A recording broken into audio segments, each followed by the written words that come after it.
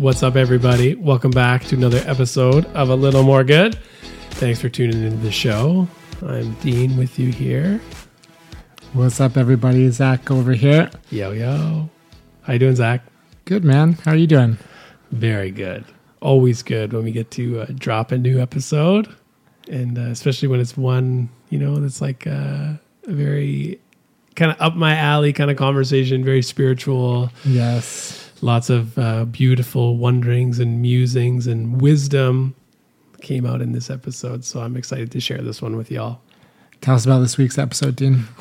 Well, you're going to want to listen in. We caught up with an amazing person, Hiro, Demichelis. She's an incredible thought leader in terms of just being open with her spirituality and really took me by surprise in terms of where the conversation went. And I was just so kind of enlightened by the whole thing. We started by sharing some delicious hummus and olives and sitting on the back patio and just talking about the beauty of the sunshine in the world around us. And that led into a conversation about the divine. And it just kind of like kept moving forward throughout our whole conversation that we eventually recorded. And yeah, I just loved it.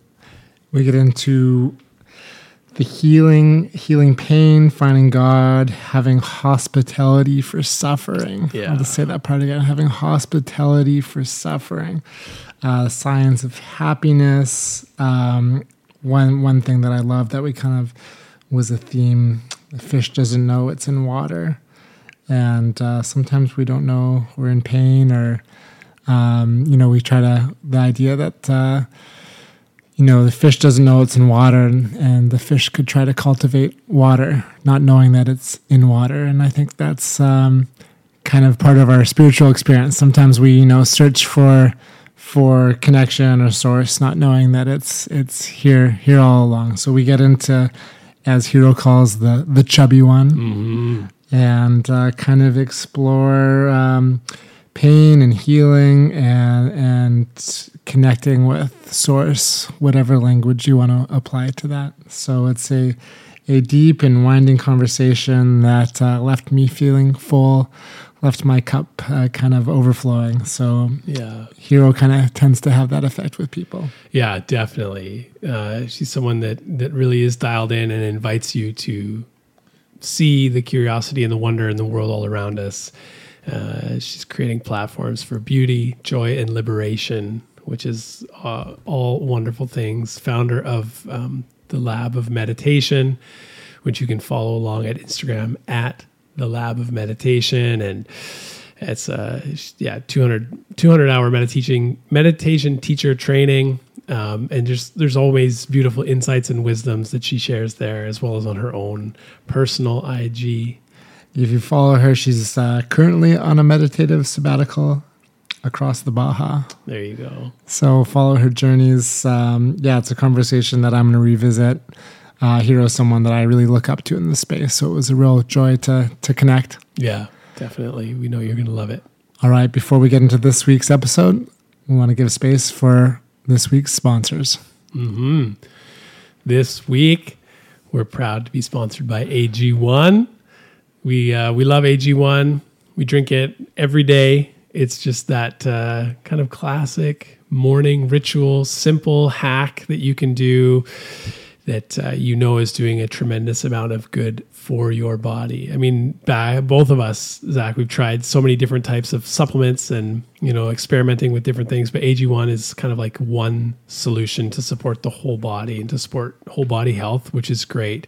I really noticed, like, drinking it, that my hair and nails seem to be growing faster, which is crazy. You just got your haircut. I know, because it does really seem to grow faster. And I think that, you're just getting all of those minerals and vitamins that we often don't get enough of or simply don't get from diet alone. And it's like that kind of one-stop shop for everything you need to just support your health. I love it. And it tastes great.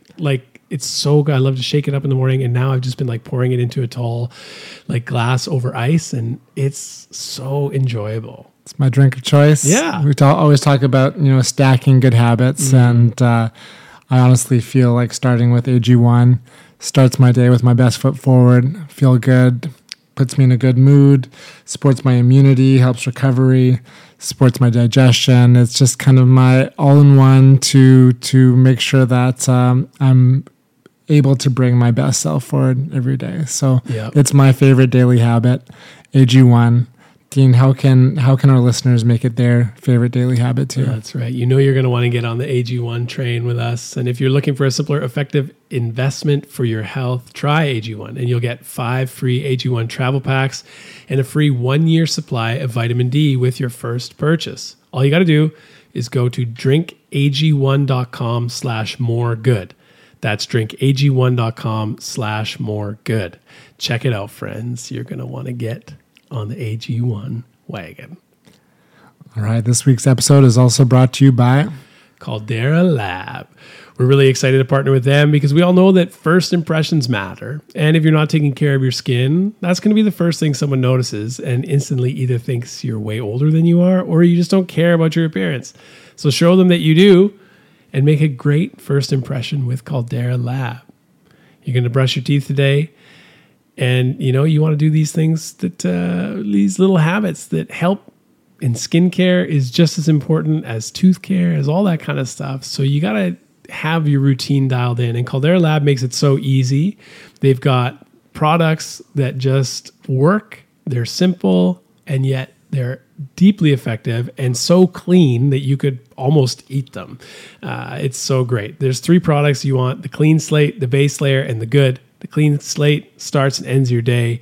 This face wash leaves all skin types feeling refreshed. The base layer, honestly, my personal favorite, your daily moisturizer to hydrate your skin, jumpstart your day full of confidence. It just feels so good on, makes my skin look good. It doesn't feel like you've got stuff on your face. It just absorbs so nicely. And then the good is your go-to multifunctional serum at night, helping your skin look tight and smooth, reducing visibility of wrinkles and fine lines. Every drop of this magic serum is packed with 3.4 million antioxidant units protecting your skin. Honestly, I love it so much, Gene. I look forward to starting my day and ending my day with Caldera Lab. And, we often talk about you are what you eat. But your skin is your biggest organ, and its appearance can say a lot about your overall health. So not only are you what you eat, but you're also what you put on your skin. And I, for one, don't want to be putting a bunch of synthetic products on my skin, knowing that's my biggest organ, and my body's going to absorb all of these synthetic products, ingredients that I can't even pronounce, the ingredients. Exactly. If you don't know what they are, you probably don't want them on your skin. So when putting products on your skin, consider that natural is probably best. Definitely the best. And really, it's 1 minute in the morning and at night. It's all it takes to reduce those wrinkles, those fine lines, and just to do something good for yourself. Feels good, helps you look good. Let's go. What more could you want? All right. So how do we get some Caldera Lab in our life, Dean? There you go. For our audience, we have an exclusive offer, and this is honestly their best offer available anywhere. Use More Good at calderalab.com and get 20% off right now. That's right, 20% off with the code MOREGOOD at calderalab.com. Make an unforgettable first impression that leads to the charming words, "You look great," or "You're looking younger these days." 20% off at Caldera Lab with the code MOREGOOD. Get after it, friends. There we go. On to this week's episode. All right. Welcome back to another week of A Little More Good. I'm sitting here with Hiro Demichelis. Did I get that right? Did I say it right? That was so good. Okay. So perfect. Okay. I thought you were Italian there for a sec. I'm doing the kiss with my hands here. I'm sure we're going to take this conversation in many directions, from mindfulness to meditation, breath work, to some of the work you do, Masters of Science in Positive Psychology. I mean, that's so interesting on its own. But, as we were conversing and before the podcast started, a light bulb went off, and I just wanted to kind of share this idea, and I thought it could kind of be a starting point for our conversation today. So we had this this guest on, Dr. Russell Kennedy, who's here in Victoria, and we were talking about anxiety and depression and how a lot of these kind of struggles start with our childhood, and we can reenact, these traumas through our adult life. And, Dean and I talk a lot about, the spiritual paths of life. We explore what God can be, what, universal energy, whatever language, we want to put to this. And we were talking about, with Dr. Russell Kennedy, how all anxiety starts with separation anxiety. And then we were kind of getting to the spiritual, Dean and I, in our own explorations. And we were talking about how before we're born, we believe that we're with Source, with God, with the universe, whatever you want to call it. And then we are manifested into a life form on this planet in the womb of our mothers, and then we're born. And we were talking about the original anxiety is that separation from Source, from God, when we were born. And our purpose in life, this is us just armchairing, blue skying, is to reconnect to that Source. And that would heal our anxiety, to reconnect to Source.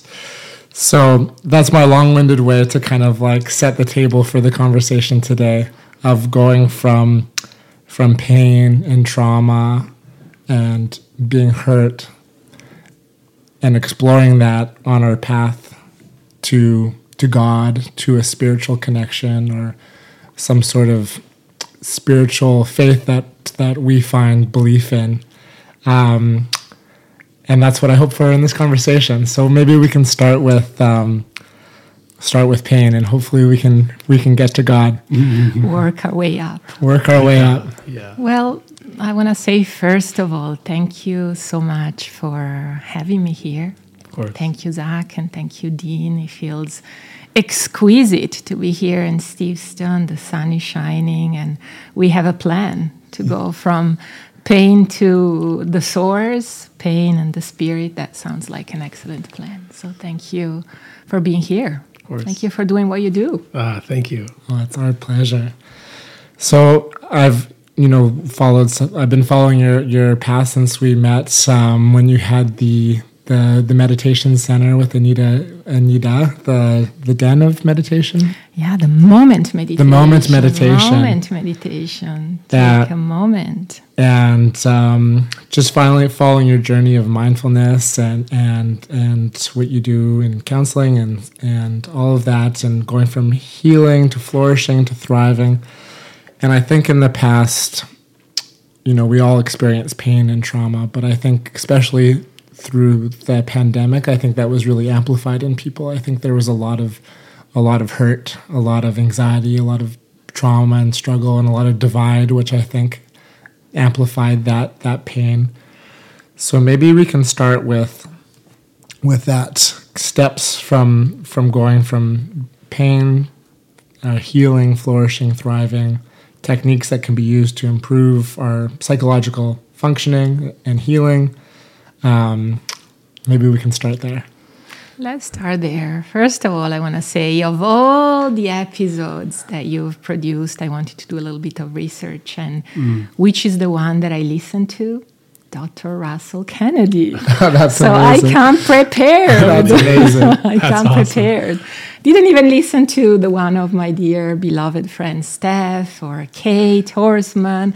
It's like I went, for some reason, with Dr. Russell. So that feels incredibly congruent. And a lot of the things that I heard him discuss with you are things that I feel definitely very touched by and very deeply in congruence with. Right? So first of all, this foundational idea. And nonetheless, even though it's foundational, we tend to still try and run away from that idea. And that idea is that pain is like inescapable. It's just chasing us with New Balance shoes. It's got the good Nikes. It's running faster than us. And, if we keep running and escaping, it's just, the truth is that we're going to set up set ourselves up for some form of defeat. And so that's kind of the bad news. I mean, I don't know if you've noticed, right? We were talking earlier on the balcony, but life hurts. Life hurts, friends. And in all the possible ways, like you said, we just came back from 2 years of craziness. We couldn't travel. We couldn't go and visit our families. My family lives 10,000 kilometers away from here. We couldn't do that. We couldn't see, what was happening under our masks, if we were smiling or not. Kids could not have play dates and get together under little tents. And And, even before that pandemic, life also hurt, even before there. Yes, there was pain before the pandemic. Right? Yeah, definitely. And I believe that it has a lot to do with that idea of separation from love, from love. So I talk a lot about pain because I think it's important and it's humanizing, and it meets us in a place where we're all together in that. There can be a little bit of a risk, and then I'm going to take a break, for any podcasts that talks about well-being and growing, to still try and, escape the pain that runs with New Balance shoes, right? What is, tell us a trick, what is a tool? It's like, I have none, friends. Life will hurt, but, can we sit down and talk about how are we going to meet pain? What are we, going to entertain in terms of conversations and hospitality for that pain? Yes. Is that a good start? Yeah, how can we converse and share a meal with pain? I think we have all of these systems in this society where instead of getting to the root cause of that pain or acknowledging that it exists, we try to put all these Band-Aids on and we never look what's underneath them. And I think to heal and to thrive, like you talk about, we need to look under that Band-Aid. That's such a good image, such a good metaphor, right? We either rip them away, we think that, it's going to heal faster, or we put more, and so, how do we sit down and meet this pain? Yeah. Even the language, I love that you use, like being hospitable, like having hospitality towards that. How do we almost invite it to, because it's going to come regardless. So how do we ready ourselves? Not in a sense of like, oh, let's anticipate the worst all the time, because for some people that can perpetuate the state of anxiety they live in, always worst case scenario. But living with the reality that we're all going to experience it. We're all going to feel loss. We're all going to feel grief and sadness and, the depth of sorrow, and seeing that as a way to connect to the deepest part of our humanity with one another. And that is where we can move towards. That is what we should be open to, not necessarily saying, oh, it's all going to crumble and it's all bad and just never go anywhere, never do anything because something bad's going to happen, but rather be open to the reality of like, what can that pain, that grief bring you? What can it teach you outside of that initial hurt that it's going to give? Thank you, Dean, for highlighting what I think is such a powerful word and a powerful concept, which is hospitality, right? And when I hear that word, what happens to me is softness. Softness, right? One of my favorite topics, other than pain running after us in New Balance shoes, is gummy bears as a metaphor. And so that idea of softness and how can we find that softness in us as we open up to that hospitality that you were mentioning, right? And so I heard one of my teachers speak about pain using, a ancient Pali word and using the word dukkha. Dukkha means both suffering, but it also means contraction, right? And so, again, that idea is like, oh, I'm going to run away. I'm going to defend myself. I'm going to brace, right? And so hospitality, as you name it, to me is softening, right? And that's why I love a good metaphor. Just like a gummy bear has a little bit of texture to it, but it's soft, right? It's got softness. And so when we do that, then we're more likely to meet pain with a different mindset. Yeah, we can bend or squish and not break. Right? Yeah. And come back to our original gummy bear form. Yes. There's one that I heard recently, and I mentioned this before to you, Dean. I think it was from Danielle Laporte, how when she has space, I think a lot of us go into fight or flight or freeze, but when you can pause and have space to be able to treat our pain and our trauma like we would treat our children, have some patience, have some compassion for our own pain. And I've been trying to practice that myself when I'm triggered, to take a breath. First take a breath, try to pause, and then try to have compassion for my own anger, my own pain, my own trauma, so that I can be soft like the gummy bear to it, instead of just get so rigid and angry and kind of restricts possibility when I react that way. But when I can be soft like the gummy bear, other possibilities and avenues to kind of navigate that pain or that anger kind of presents itself. So thinking about fight or flight or freeze, when we experience traumatic events, we can feel stuck in our nervous system. And when these triggers happen over and over again, we can kind of relive that stuckness and not be able to take that step, whether it's backwards or forwards or sideways. We can just kind of feel paralyzed in that reoccurring stuckness of that emotional trigger. So how do we navigate that experience with pain? How do we welcome it to the table with that hospitality, so that instead of being stuck, we can go for a walk together, or we can have a conversation together, or we can have a meal together? Well, I think that we've already started to evoke that modality of what are the tools, right? And just by naming them, for example, we're starting to create a little bit of a paradigm, right? We're using the word hospitality, space, patience, compassion.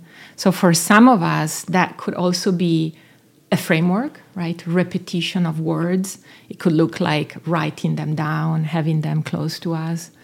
For some of us that have maybe a different approach, maybe like more sensory, motor, or like kinetic, like it could be being surrounded by things that are soft and spacious and, that evoke that sense of hospitality, right? So it could be like having a stuffy or gummy bears or hospitality, hosting friends, right?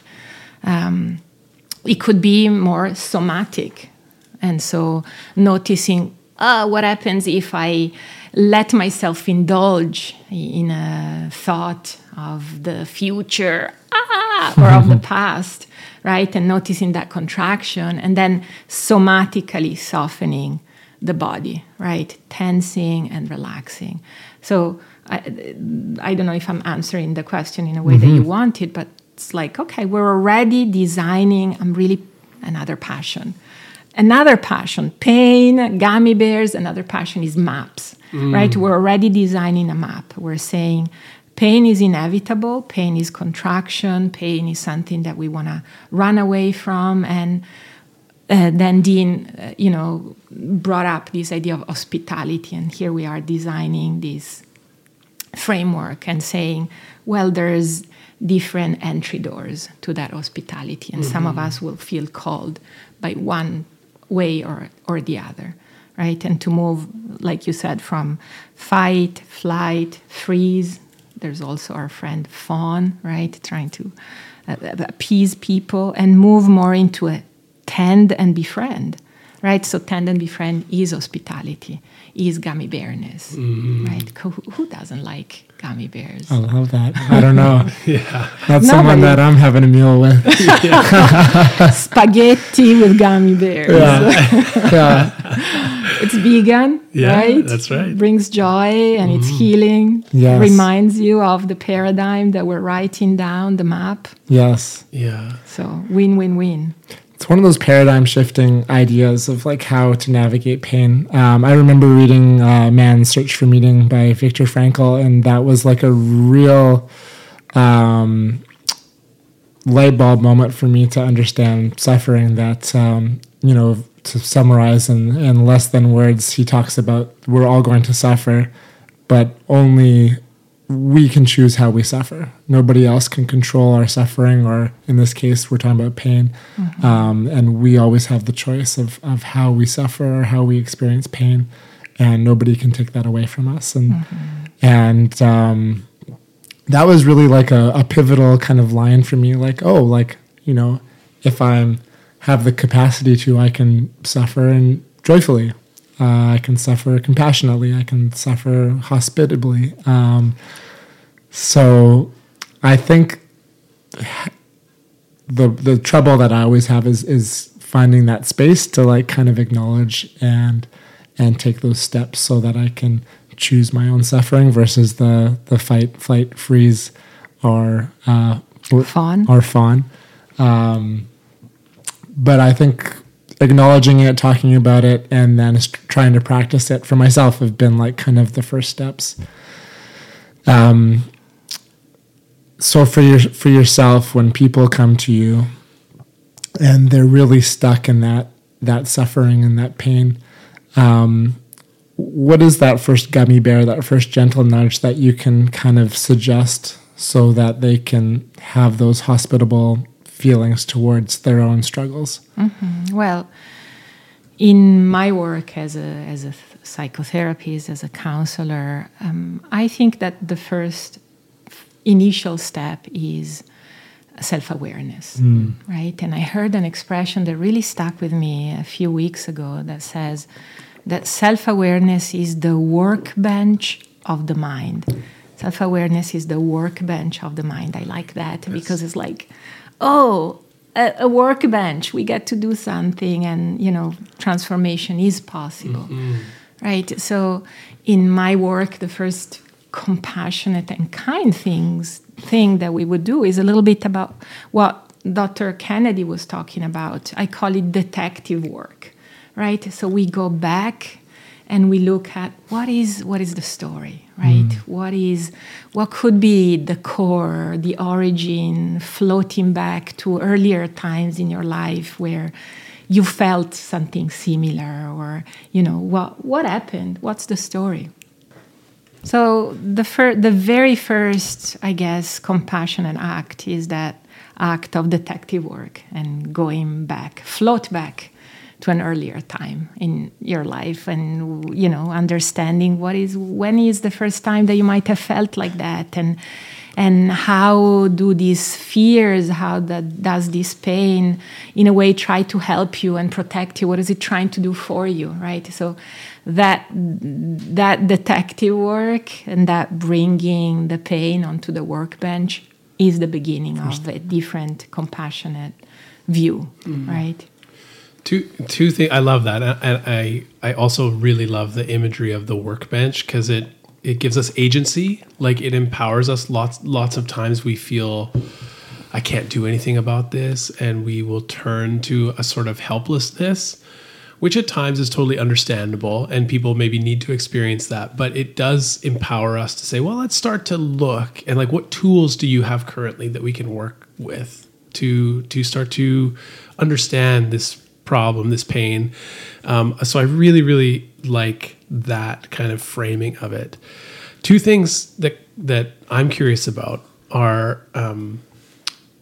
like isolation that we often feel when we suffer, and that nobody maybe knows, or I can't share this burden with someone else because I don't want to cause more suffering or cause more harm to someone else by sharing what I'm going through. So there's often isolation. And I think that some of that isolation is also connected to shame, that maybe this problem or this suffering that I'm experiencing, heartbreak, job loss of a loved one, whatever it might be, we can sometimes internalize shame and say, this is my fault. I did this. Even we know with people who have suffered abuse, they can often internalize it and say, it's my fault this happened. And so there's shame and isolation that can kind of double down on that. I wonder if you can speak to kind of those ideas of how that can, by mitigating those things, alleviating shame, maybe suffering in community, or acknowledging, right, the first noble truth of Buddhism, everyone will suffer. There's like a community of sufferers, and it's all of us. And so we can step into the light of that and not feel like we have to hide away with our pain. What happens when someone comes in and maybe they have an issue, they want to talk to you about something that they're suffering with, but they feel like they have to go it alone? Thank you again for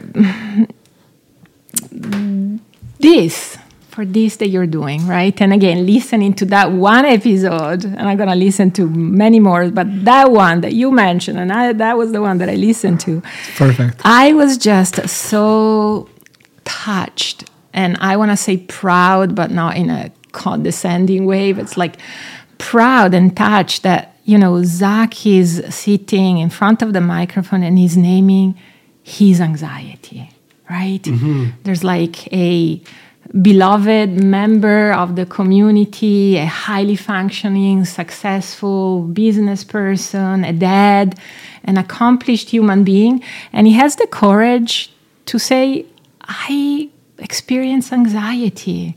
I suffer, y'all. Yes. And I think in that moment, like something magical happens in those that are listening, which is, if Zach suffers, then so can I, right? So there's something there. Mm-hmm. There's something super powerful in that sharing, because it takes care a little bit of that shame idea. And then isolation, you're absolutely right, is the most like double-sided sword, because of shame, we isolate ourselves, and then that does nothing but increase the suffering. And what we know is, you mentioned that at the beginning, right? When you spoke about the source, when you spoke about, spirit, and when you spoke about separation, we are creatures of connection. In fact, connection is a biological imperative. We need connection. We need for our children to observe us as we regulate. We need to be together, sitting at a table and break bread, right? We just need to feed our nervous system with connection. And so it's a little bit about disrupting that double-edged sword that will, because of shame, keep us more separated, and that will create even more pain. Mm-hmm. And I think that it's through what I mentioned earlier, the honesty and the authenticity to say, friends, yes, you might see me here, I might be speaking about gummy bears, and I suffer. Did I mention that? Right? Yeah. It is amazing when you share it. Like, thank you for that beautiful acknowledgement. You're very welcome. And I'm loyal listener. And I'm someone that will often bury my vulnerabilities or insecurities because I don't want to burden others, or I'm scared to share it, or various other reasons. But in the community, Dean's one of the people that I share with, I always feel so much better once I speak that truth or that experience out loud with others. And it's like, I should have done this years ago, or with more people, because I feel so much better now that I've talked to one person about it or in a group about it. And often it is those surprises that I have all these people on a pedestal, and through the podcast or through community, I've got to meet some of the people that I look up to, and to my surprise, oh wow, they also have anxiety, or they also have struggles or have dealt with depression, and it just makes it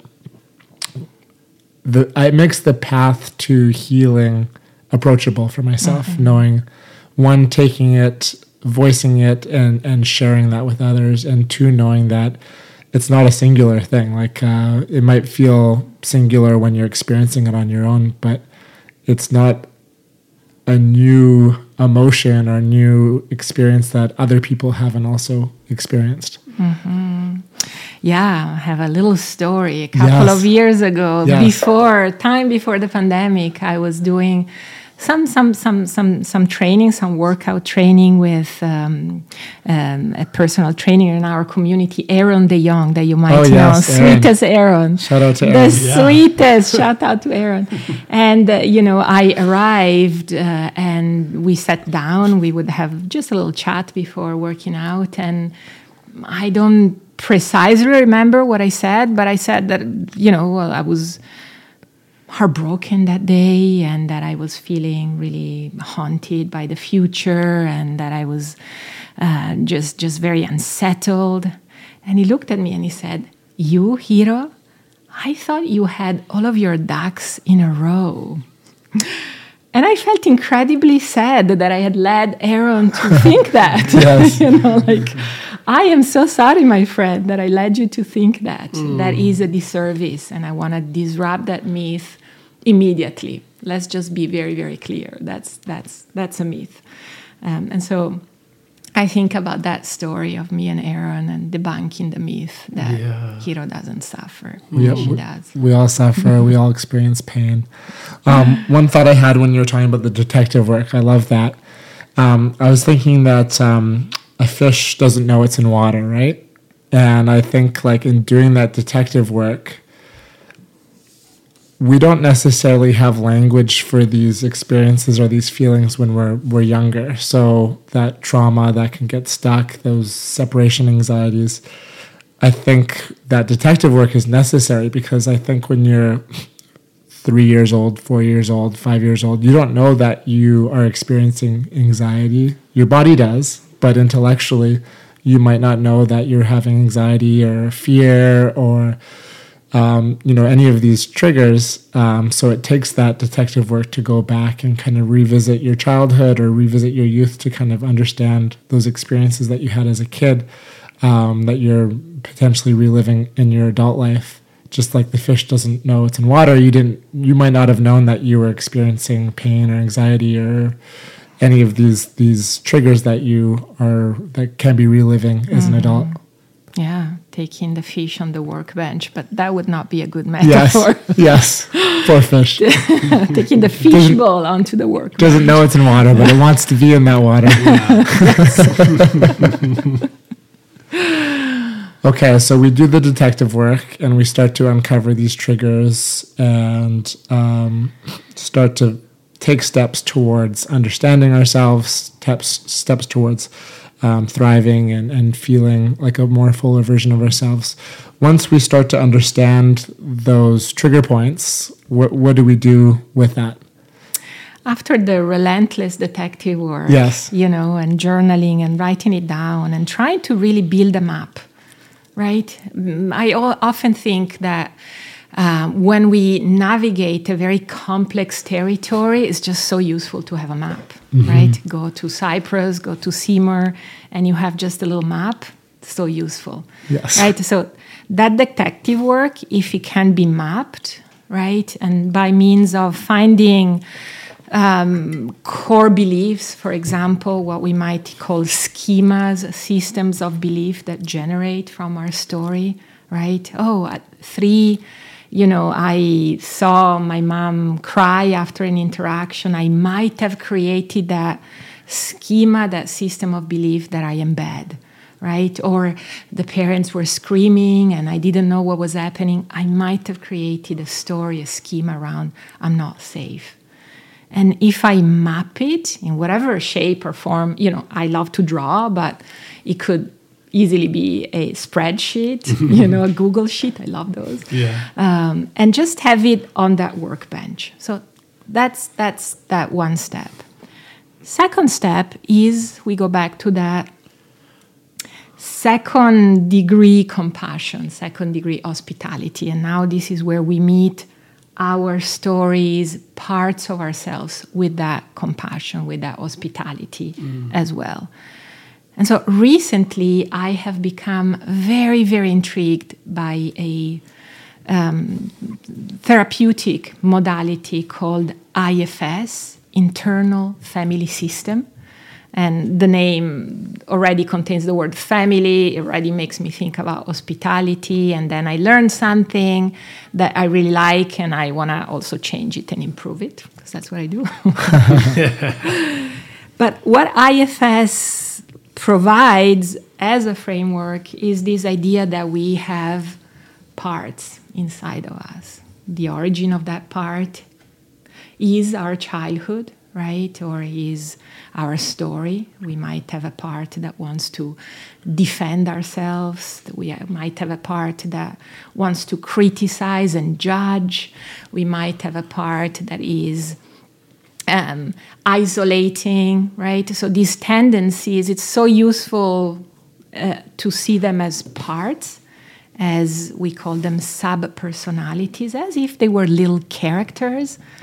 And since both of you have young children, maybe you might think of the movie Inside Out. And if you haven't seen it recently, I love that movie, right? This idea that we have little characters that are, doing things inside of us. And then what do? Well, there is that recipe over and over again. How do we meet these parts with that same hospitality and kindness, right? And so asking the question to the critic, to the one that's saying, Hiro, you suck, you are just such a, I don't know what my critic might say on a good day, but evil stuff, right? Yes. Evil stuff. Hiro, you're, so your accent is so strong and you're like incompetent. Yeah, I might say something like this. You're incompetent. And so the hospitality, the softness would be meeting that part, meeting that critic and ask, what are you trying to do for me? Mm-hmm. What is it that you're trying to do for me, right? And so there's that gummy bearness, that softness, as opposed to like, I am so F up, I am so flawed, I should fix this critic, look at me, I'm a meditation teacher, I shouldn't have these internal voices, as opposed as, wow, I'm meeting the critic, what is the critic? What are you trying to do for me? Right?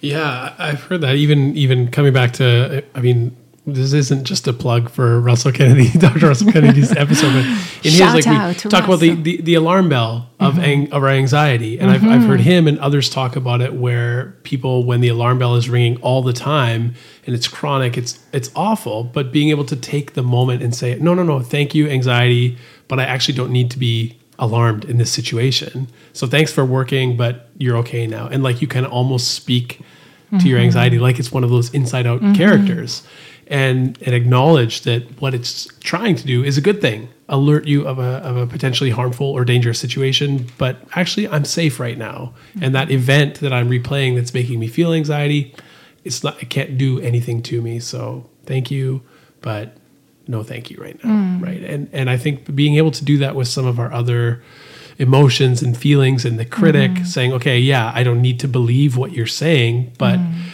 is there something in there where I can take away to move into a more holistic, well-rounded version of myself? Maybe there's something there, but you don't have to believe that you're the worst and you're always this and every time you're this, right? But to say, how can I welcome this and receive it, but not be flattened by it?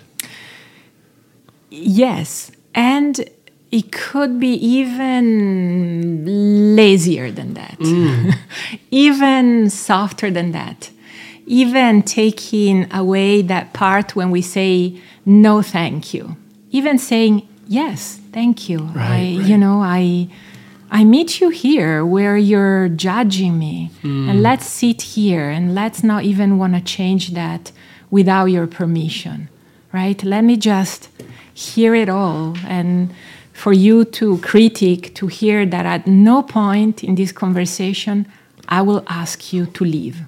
And in hearing that, guess what the critic will do? Will soften. We're like, oh, okay. There's no fixing. There's, it's already here. Yeah. It's already enough.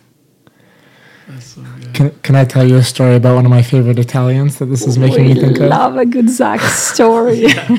So one of my athletic heroes that I looked up to growing up was Kobe Bryant. He played for Team USA, but grew up in Italy. And I forget which player was telling the story, but they saw Kobe out for dinner, and they said, "Hey, Kobe, can I sit with you?" He said, "No, my table's full." But the guy only sees Kobe Bryant sitting there, and he thinks, "What an asshole! He won't let me sit with him." And later on, as he gets to know Kobe would go out for dinner with his various personalities, and he would order dinner for, he had the Black Mamba, which was like the killer in him, and he had these other kind of personalities where he would make space for them at dinner, and he would have conversations with the various forms of himself. And he'd do these in restaurants where you kind of could look like a crazy person, but that's just owning that vulnerability, that truth that, we all have these different personalities that are having different conversations within us. And he would sit down and he would, as we're having this theme of hospitality, of sitting with our pains and our triggers, Kobe Bryant would literally do that. He would sit down and have dinner with, okay, I'm feeling angry about this. I'm going to have dinner with it. I'm feeling like I need to channel this version of myself. Okay, I'm going to have dinner with this person tonight. And he'd sit by himself, but he'd be having dinner with all of these dialogues that would be going on within him. That is so brilliant. I know that after the podcast, I'm going to go at the food truck cafe and I'm going to order 3 or 4 lattes. Yes. Yes. Right? And sit with all of those. Yeah. So, what do you have to teach me? I love that. That's such a great story. I hadn't heard that before. Yes. I love that. I mean, he was such a student of everything, and I think himself and some of the masters that we look up to, stayed curious with themselves, with, their teachers, had that kind of growth, curiosity mindset of trying to continue to stay curious and learn. But I just love that image of, seeing someone sitting at a dinner table with themselves with, 4 plates set, 4 meals, and just really having a conversation with yourself to know yourself better. That's right. And once again, how powerful to hear such an accomplished, successful athlete, naming pain, yes. right? Naming parts. But I think that's good. It brings me back to something I wanted to touch on with the story you shared about, your kind of pre-training sesh with Aaron, and we can look at these people who are like a Kobe Bryant, superstar, incredible athlete. It was too warm, but I was wearing my Kobe long sleeve shirt earlier today. He's the best, right? His legacy is so good, not because he was great at basketball, but because of things like that, right? These little stories where he really leveled up as a person. And even for you, Hiro, to have this encounter with Aaron and be like, oh, well, you've got it all together. What are you talking about? At what point do you think there's a shift where we live in a way where we want people to think we've got it all together? Because I think there's a lot of us that do that. We want people to perceive, my ducks are all in a row. I'm all right. Things are good. And we put that out there. It's our persona, maybe to use a Jungian kind of expression, right? That's what we put forward facing to the world. When in reality, we're not as, keen or clean as we look on our Instagram feeds. And then to get to the point where you can say to Aaron, no, I'm sorry. Let's bust that myth. That's not true at all. That just because I have these experiences and I take up space and do this work in the world, that doesn't mean that I'm this perfect version. And someone like Kobe, who people look up to, can go out to dinner in public and order these meals for the different, things in himself that he's working on. How do we get there? Like, how do we get to the point where we're not trying to perpetuate the myth that we've got it all together, but we're trying to bust the myth and say, no, like, me too, I'm suffering, I'm struggling. Because I think that's like a big shift to own and to have the hospitality to welcome it for ourselves, but also the vulnerability and bravery to share it with others. What I felt in that moment was that I was doing a disservice to Aaron. And so if I am really deeply and authentically rooted in love, and I'm not just talking about it, I will feel that the real work of love is to let people into the path that really works, which is authenticity, which leads to real connection. Because in that moment where we are at his little studio and we're now letting the ducks go rogue, something different happens, right? We are really together as humans. We're not just letting our Instagram profiles meet. We are together in love. We are rooted in something that has a real potential to touch one another, as opposed as just, looking cool with the cool cats. Right. Aaron would, not me. Yeah. Yeah. It lets us experience that thing that you were talking about earlier, that biological innate need for us to connect, to have community, to have relationship with one another, and not just surface, but true, meaningful, you see me and you know me and you're still here kind of relationship, right? I think that's so valuable. A little bit of what most probably you're doing in school with your students, right? On my good days, hopefully.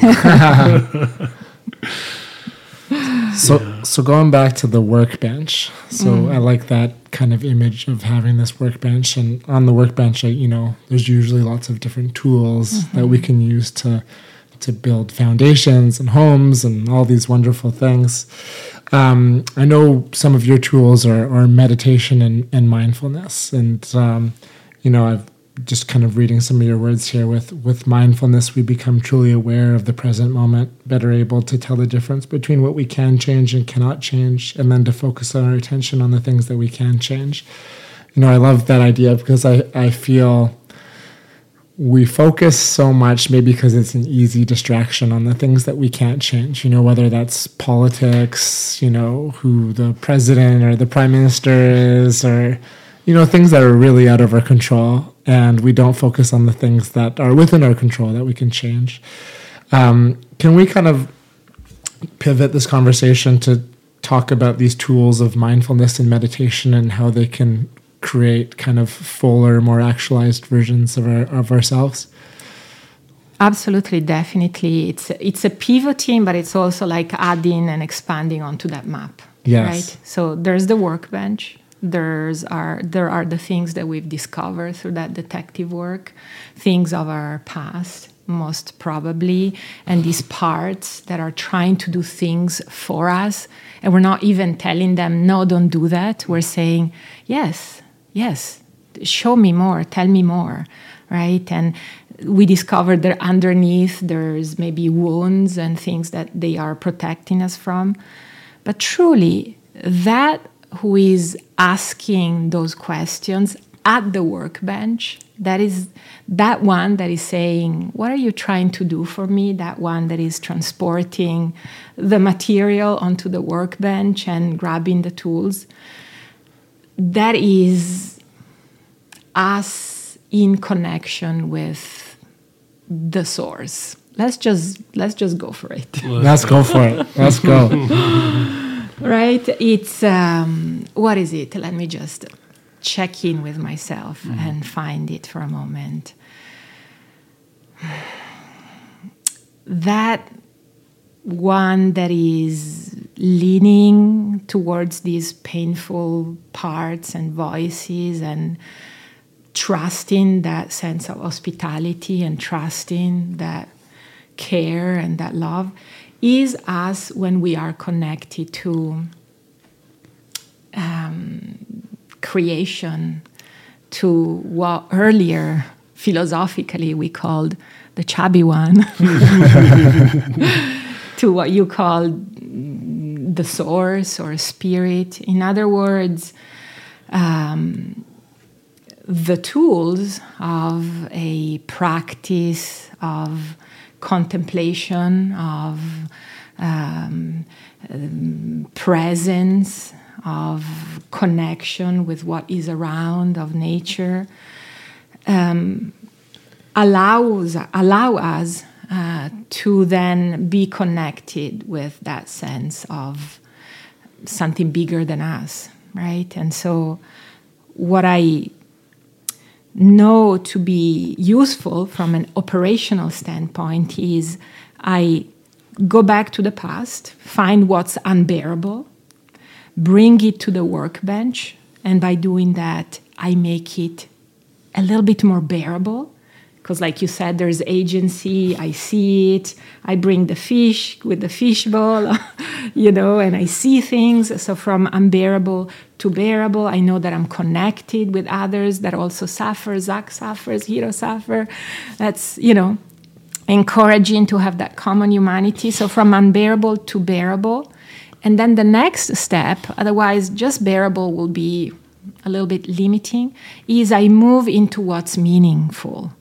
Right? And so what's meaningful is that capital L love, is that capital S a spirit, is that capital S a source, right? And so the tools of mindfulness are tools that allow us to, what can I say in a way? The word declutter comes to mind, but that's a little bit mundane, but let's go for it, clean and hold and evoke beauty. Does that make sense? Clears out the things that don't matter as much to give clarity to the things that are important. Love, source, spirit, family, the things. It's funny that,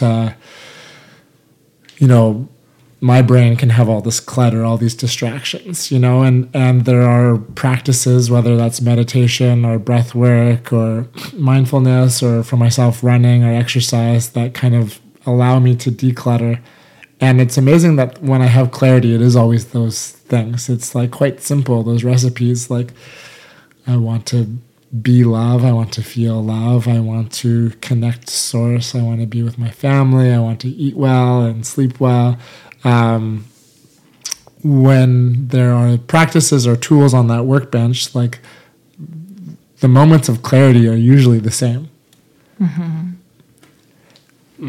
So maybe we can dive into those things, into love, into source, into spirit, into the chubby one or God or the universe or whatever. There's different words or languages that mean similar things for different people. Maybe we can get into some of those big topics. Yeah. Big topics. We have Big D in here. Yes. A big expert of the things. Expert. I don't chubby know and spirit. I love that, the chubby one. I'm going to start using that. That's such a good, Yeah, we should give some reverence to your listeners. Yes. Yeah. Say the hummus story. Yeah. Tell us the hummus story. We got this beautiful hummus here, thanks to Hiro. Best hummus in Vancouver. Hands down. It's very delicious. We were sitting out in the beautiful sunshine on the back patio, and Hiro had brought some in, so we just quickly started enjoying it and pre-potting, talking about the things we would like to get into and have conversation about. And there was the pain between the little crostini crackers that we were crunching. That pause, waiting for the next bite. And then Zach asked me, what is it that makes my heart float? I think you asked something on that line, right? Yes. What's lighting you up, making your heart feel full? What makes my heart feel full? And I said, You know what? I think it's God. I think it's God, and I think it's the chubby one, and I think I use different names for that shall be named. I use the word beauty a lot. I revere beauty, and I see beauty where I go, even when I'm heartbroken. And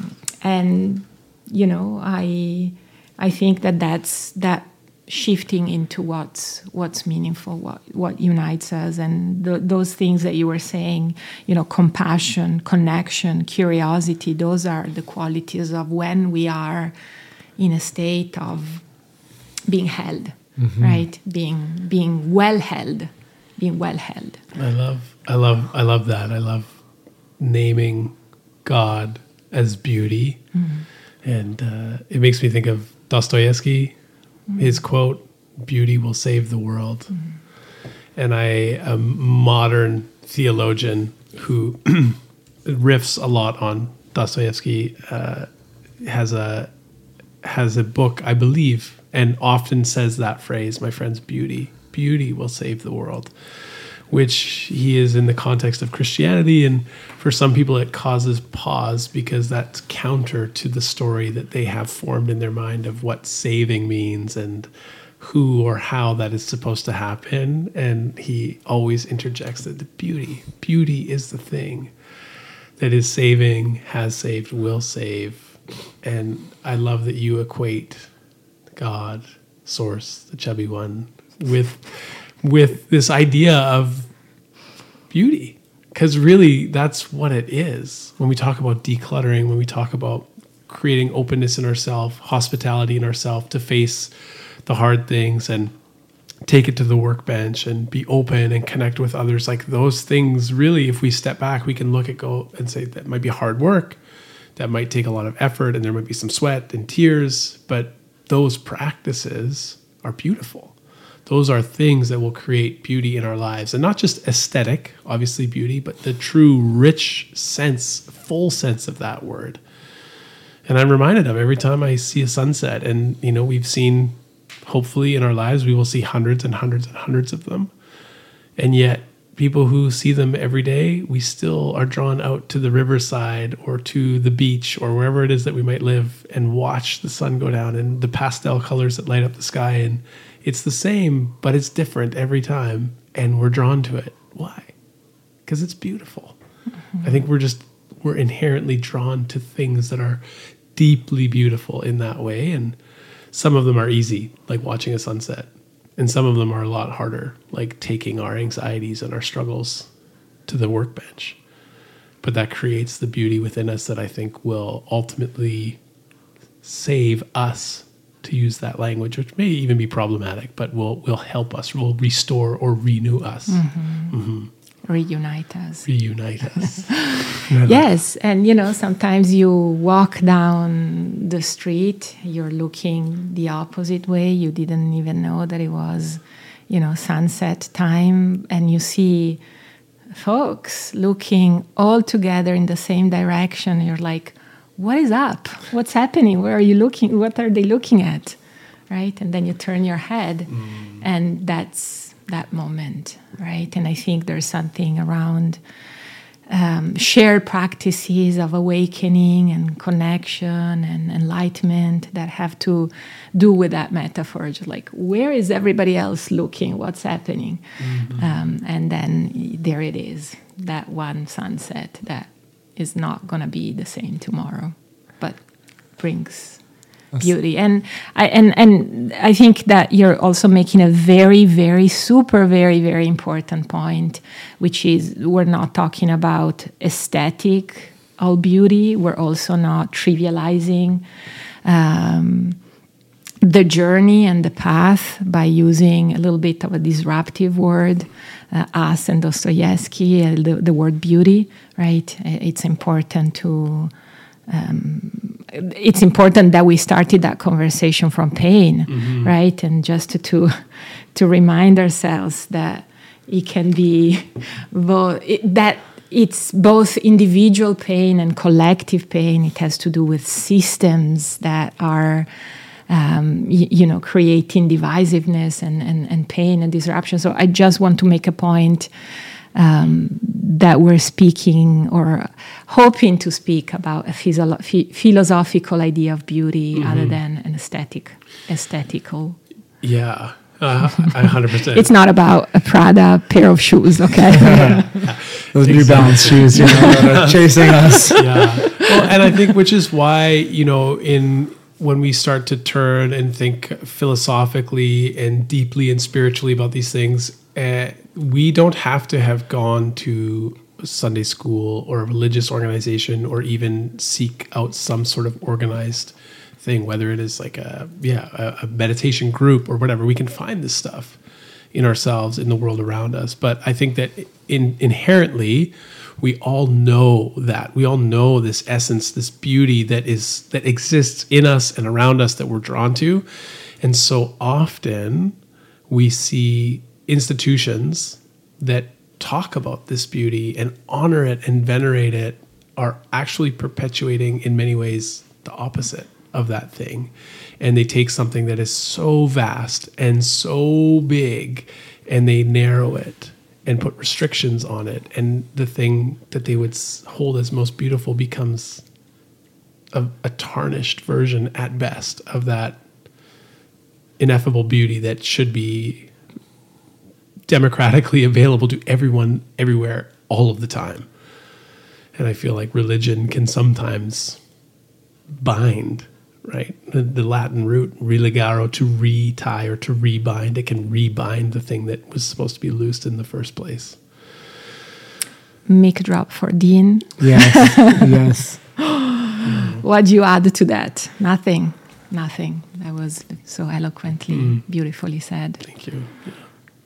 I don't think I can follow that up. But so one thing I was thinking about as we introduced this idea of the chubby one of God or source, and we talked about I think of the Buddha when I say the chubby one, because he kind of the image is the chubby one. But you mentioned heartbreak or being broken, and I'm just thinking out loud here, but these aren't fully formed thoughts. But we were talking about Viktor Frankl and how we can own our suffering. But I was thinking about how being broken can also be beautiful if we can have that pause. And I was thinking about, I might butcher this, but the Japanese have this practice called kintsugi, where they will repair, the golden repair is the Japanese art of repairing broken pottery by mending the areas of breakage with a liqueur that's dusted or mixed with powdered gold. So they take this broken thing and it becomes the most beautiful.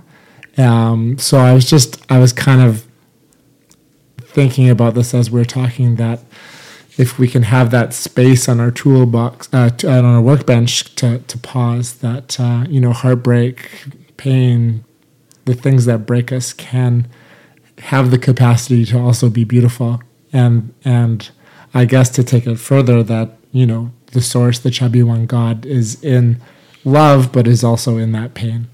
And how do we find that connect to go from the pain to the beauty, knowing that there are both experiences, spiritual experiences?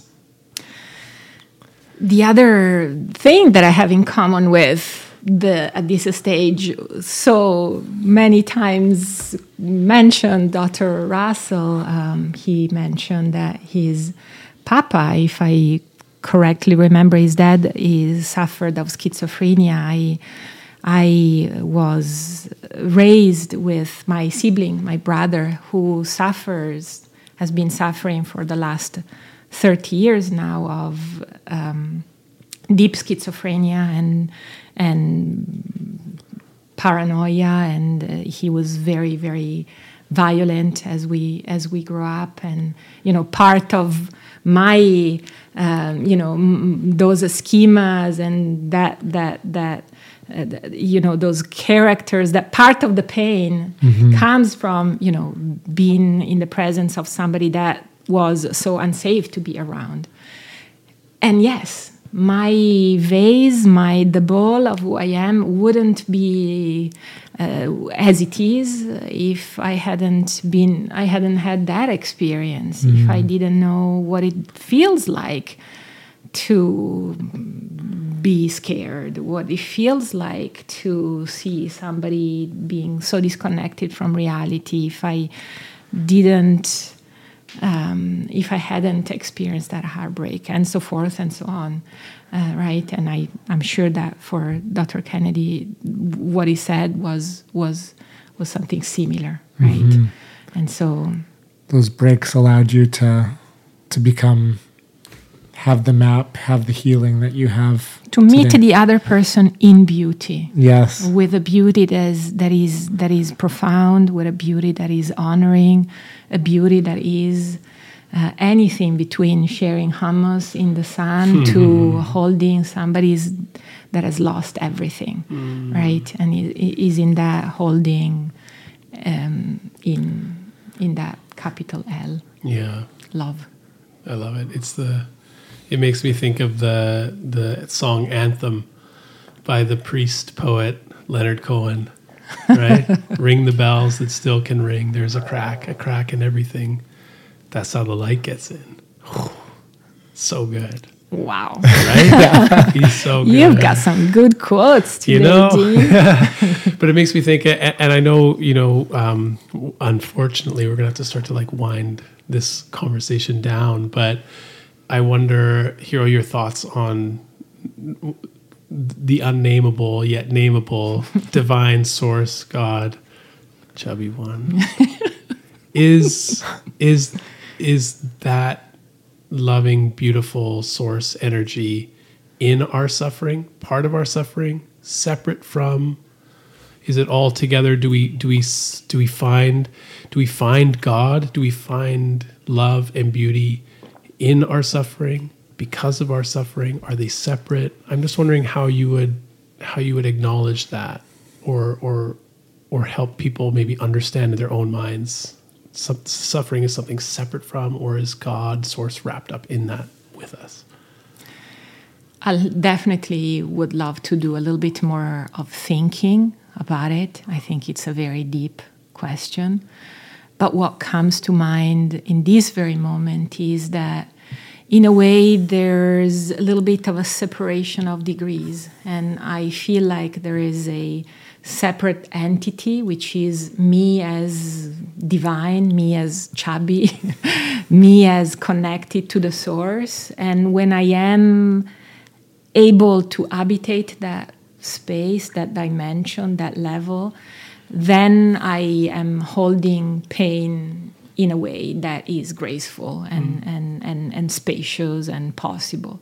And so, to me, but I'll think about it for the next 50 years. Me too. It feels like they are not the same, and when I am in that space of godliness or godfulness, then I am a separate entity. Yeah. But it's a big question. So, kind of staying on this, and I think we'll have to have a part 2 at some point to further explore this holy chubby one. But I love this reword of the chubby one. It's so good. It's so nice. Honestly.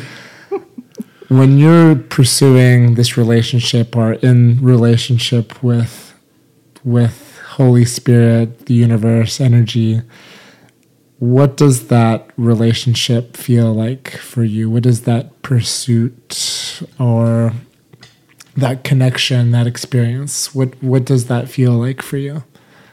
How do I pursue it, or how does it manifest in my heart? Yeah, how does it manifest in your heart?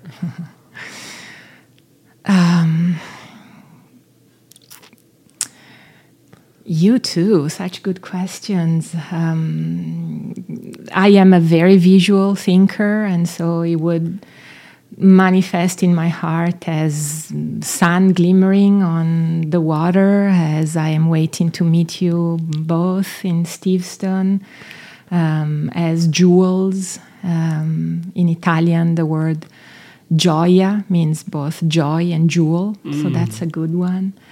it would manifest as levity and possibility and meaning, warmth, radiancy. Buoyancy is another good one, right? And the tools that I have to visit that dimension are the tools of definitely spending time in nature, in the cold ocean. How cold is the ocean in Canada? Yes. The cold ocean, trees. I am not super big in psychedelics. I know that some of us do find, through ontogenic exploration of medicines. Unfortunately, having that, schizophrenic legacy in my DNA, I have to be very careful. But, maybe a little bit of microdosing would be more suggested that way. I find that in my heart through connection and, again, through authenticity and deep care, Have I answered?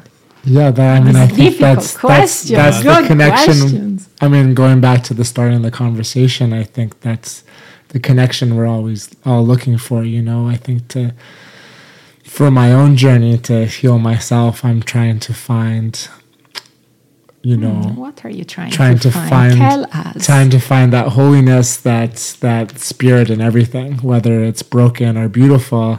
To see the spiritual experience in everyone and everything. And I think that's trying to remind myself to see the world with that lens so that those possibilities open up. And for me, I think it's taking pause, whether that's in meditation or sitting by the river or looking at the sunset, to kind of give space for those reflections, those considerations, allow space for that to come in. Because when I'm busy, and I'm looking at Instagram and I'm looking at Facebook and I'm doing emails all day, it doesn't give me the space to experience those things. So making sure that I create space, even if it's just for a breath, to allow those things to come in. Mm-hmm. Yeah, I appreciate that. Maybe we are wrapping it up with that notion of wholeness, right? Wholeness and deep interconnectedness. And I think, part of the work that I do in the capacity of some consultancies that I run have to do also with conversations of social justice and racial justice and many of the things that as folks of privilege, as fish, we don't see because of the water we're swimming in. I know that the iteration of social justice frameworks that I am called to offer are frameworks that have to do with that wholeness. And when I am inhabited by that love and that care and that presencing and that reverence to beauty, to the chubby one, then I also know that I am deeply connecting. I am seeing clearly what needs to be disrupted, and I do what I can in the scope of my, small or big space of influence to do better, right? Yeah. I love to close the conversation again, moving from an idea of individual well-being to a concept of collective well-being, right? And so in that word wholeness that you offer, Zach, really touched me, and I'm glad that we can close maybe here. Shalom, wholeness, yes, wholeness, peace, wellness, oneness, connectedness, interconnectedness. I love it. Yes. Well, Hiro, I know this is going to be part one because there's so many more curiosities that I'd love to explore and dive deep into and see what other tools are on the workbench to kind of explore and heal with. Just wanted to express my gratitude for you and the space that you hold and the community that you create and the time that you shared with us today for this conversation. You may have heard in that episode that you listened to with Dr. Russell Kennedy that we have a question that we ask everybody, and I'll pass it over to my friend Dean, as I always do. Sounds good. I feel like this whole conversation has been an answer to this question, but I'll ask it anyway. And however brief or however much space you would like to take to answer, we called the podcast A Little More Good, knowing that that's what we wanted to see, create, do, and be in the world as we kind of walk and inhabit this space for the time that we're here. But we'd love to know, like, what does that little phrase mean to you, Hiro? A little more good. Mm-hmm. Yes. And again, I'm going to take the next 50 years that I have to live to answer that question. But truly, I think that what I just mentioned, as someone that holds undeniable good fortune / privilege, as somebody of white skin, of cisgender identity, of able-bodiedness, of middle class, and to me that little more good looks like, what can I do with all of that? What can I do with all of that stuff that I have in my pockets, in my purse, in my backpack, to do a little bit more good, right? Exquisite. Because there's so much that can be done in the big substantial things, but I'm also very intrigued about what does that look like in the small daily invisible things. Have I answered? Beautifully. Thank you, friends. Thank you, Hiro. This is exquisite. Such a joy, and I'll be thinking of you as I enjoy this incredible hummus and crostinis later on tonight. So thank you, and I look forward to future conversations down the line. Yeah. Thank you. There you go, with reverence to Hiro and with reverence to the chubby one. We're grateful for that conversation. There we go, Hiro. Yeah, follow her on the IG. Where can we get a little more Hiro in our life, Dina? Yeah, check her out on Instagram at In the Van with Hiro, or of course at The Lab of Meditation. Those are two of her channels where you can get all of the goodness that is Hiro right to your little handheld device or wherever you consume your content. Amazing. I love it.